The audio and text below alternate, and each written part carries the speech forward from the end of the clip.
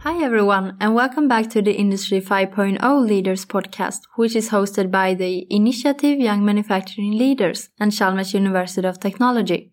This is the podcast for you that's interested in manufacturing, digitalization, skills, sustainability, or the redesigning of supply chains, which are all buzzwords in this new era of manufacturing as we move towards Industry 5.0.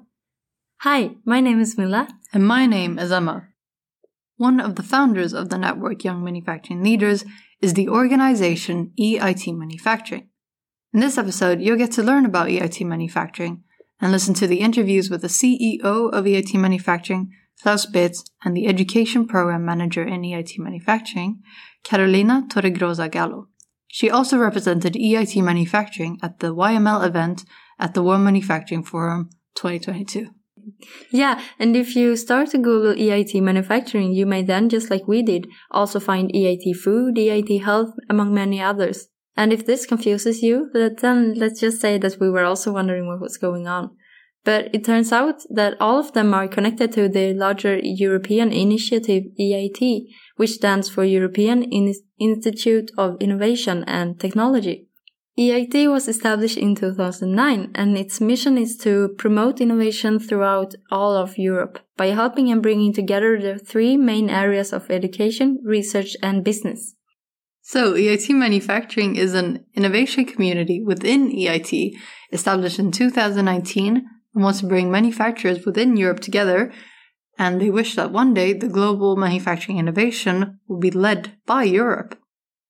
Yeah, and it's also been mentioned in the previous episodes that manufacturing creates products and services that benefit society and that it acts as a peacekeeper. But EIT also wants to add that the manufacturing industry serves as a global base for prosperity and that it can be the key to economic, social, and environmental sustainability in Europe. Yeah. And we also had the opportunity to interview Klaus Bitz, the CEO of EIT Manufacturing, who is able to tell us about their mission, goals, and future challenges. So, hello. Welcome to the podcast. We're very happy to have you. So please tell us a bit about who you are and what your role is. Okay, I'm the CEO of EIT Manufacturing. EIT Manufacturing is an European-wide innovation activities dedicated to the manufacturing domain. We are operating under the umbrella of the European Institute of Innovation and Technology, but we are an independent organization. We are a non-profit organization according to French law. We have currently close to 200 members in our activities. They are active with us, and we are an industry-driven community, so more than the majority or more than 50% are from industry.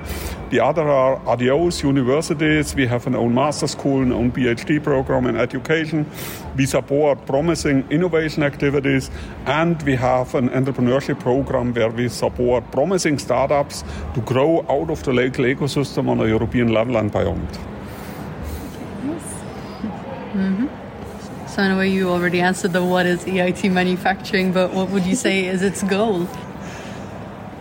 Yeah, our goal is really that also in the future Europe will be the leading continent when it comes to manufacturing innovation. Europe has been always the home of industry and a pioneer, starting in Industry 1.0, where we moved from labor work to mechanical work. In Industry 2.0, the beginning of last century, where the electricity brought a lot of innovations into our shop floors and factories and plants. In Industry 3.0, where the first digitalization locally was done, there we talked about embedded software. Now in Industry 4.0, we are talking about embedded hardware. Every piece, every equipment is embedded in an IT infrastructure, is connected to a digital backbone, is connected to other things. Yeah, and that Europe is the leading continent in manufacturing on innovation, also beyond Industry 4.0, in Industry 5.0, in Industry 6.0. This is the vision of EIT Manufacturing. So why do you think it's important to support such initiatives as the Young Manufacturing Leaders?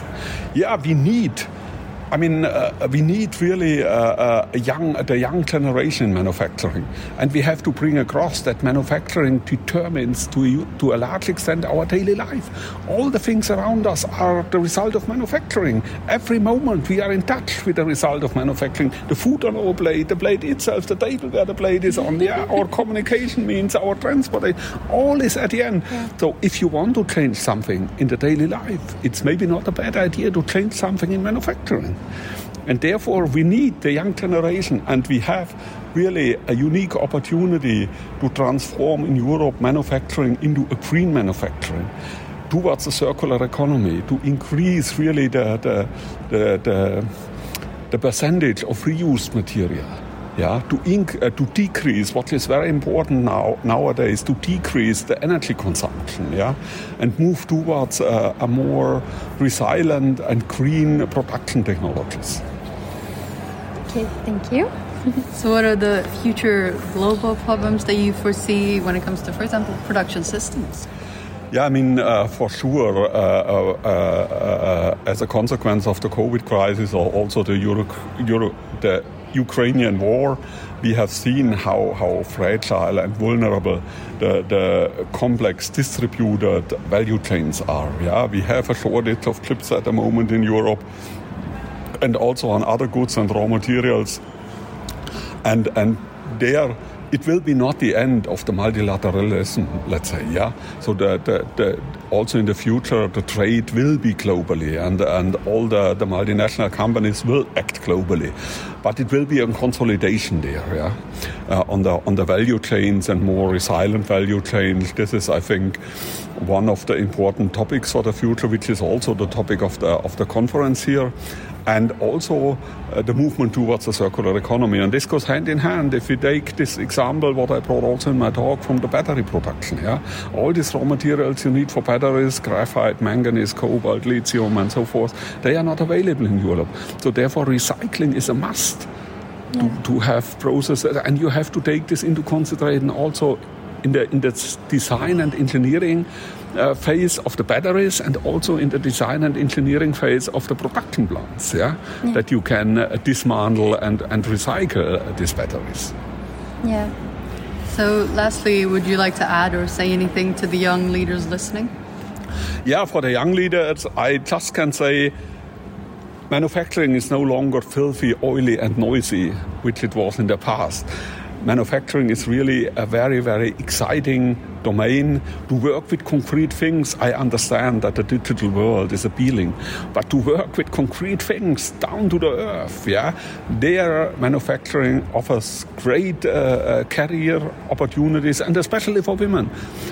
We have a lot of women in manufacturing, but they are on the wrong places. They are standing on the assembly line doing stupid routine work. And this is not the right place for women. We need women on all levels. Women can also run a factory or a production plant. Yeah. Okay. Thank you so much. Thank you very much. Thank you very much, Klaus Beetz, for the interview. Yeah, it's interesting how many people associate manufacturing with a dark and dirty environment, but that is now changing, and many want to become greener and more sustainable. Mm-hmm. Yeah. And this is also mentioned by Carolina Torregrosa Gallo, who, as mentioned, is program manager at EIT Manufacturing, who we also had the pleasure of interviewing. Yeah, and during the World Manufacturing Forum 2022, there was the YML main event, where she also spoke about some of the challenges that the manufacturing industry is facing, how manufacturing needs to become more digital, and how it needs to become greener and more sustainable, while all in all remaining competitive. EIT Manufacturing has defined 6 strategic objectives in order to tackle the main challenges of European manufacturing. And although we're not going to talk about all of them, it's worth mentioning that 2 out of 6 of the strategic objectives relate to sustainability, both social and environmental, which was one of the key pillars of Industry 5.0, how the industry should respect the worker, but also respect the boundaries of the planet. Just like Klaus Beetz said, recycling is a must. Yeah, and this future challenge of respecting and saving the planet was also mentioned by Carolina Torregrosa Gallo in the interview. So please, who are you and what do you do, and would you tell us a bit about your role? Okay, so I am Carolina Torregrasa. I'm Education Program Manager in EIT Manufacturing since 2020. And I take care of managing our project portfolio that range from projects for engaging youngsters and kids, all the way to upskilling and reskilling projects for supporting the current manufacturing workforce to adapt and adopt new technologies. And why do you think that EIT Manufacturing thinks it's important to support such initiatives as young manufacturing leaders? For us, it is clear that we engage the younger generation. So currently, there is a huge skills gap between the existing manufacturing workforce, and also there is huge lack of minds, let's say it that way, of people willing to work on manufacturing. So the best way to reduce this gap, especially thinking on the future, is to engaging the younger generations and teaching them and demonstrating them that manufacturing is not all dirty, all great, all bad, but it has a lot of innovation in it and a lot of technology. So that's why programs as why young manufacturing leaders, are quite important for us.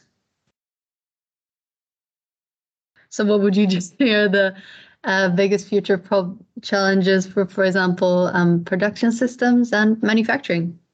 Which are the biggest challenges? Well, we have many challenges in here. We have one of the biggest challenges that it's not only for manufacturing, but it's for everyone, which is climate change. And something we need to absolutely become more resilient and deal with it. So manufacturing companies and manufacturing systems need to align with, of course, technologies that can reduce their carbon footprint, but not only. We need to tackle climate change somehow. And manufacturing companies are responsible of nearly 42% of current carbon emissions. So that's quite important. I mean, whole manufacturing systems with logistics included and so on. So we need to work on that. While other issues was the one that I was just mentioning, that it's the lack of workforce. So if we need to continue working, we will need to deal with less and less people available for working in the manufacturing industry. So we need to tackle this both with technology, but especially with skilling people for being able to use that technology rather than being scared. So, many people is scared of robots, artificial intelligence. So we need to teach them that they are good in some way, so that they are not that scary at all, but that they just need to have the skills to manage them. Yeah. Thank you. And what would you like to say to anyone who wonders if it's worth becoming an engineer?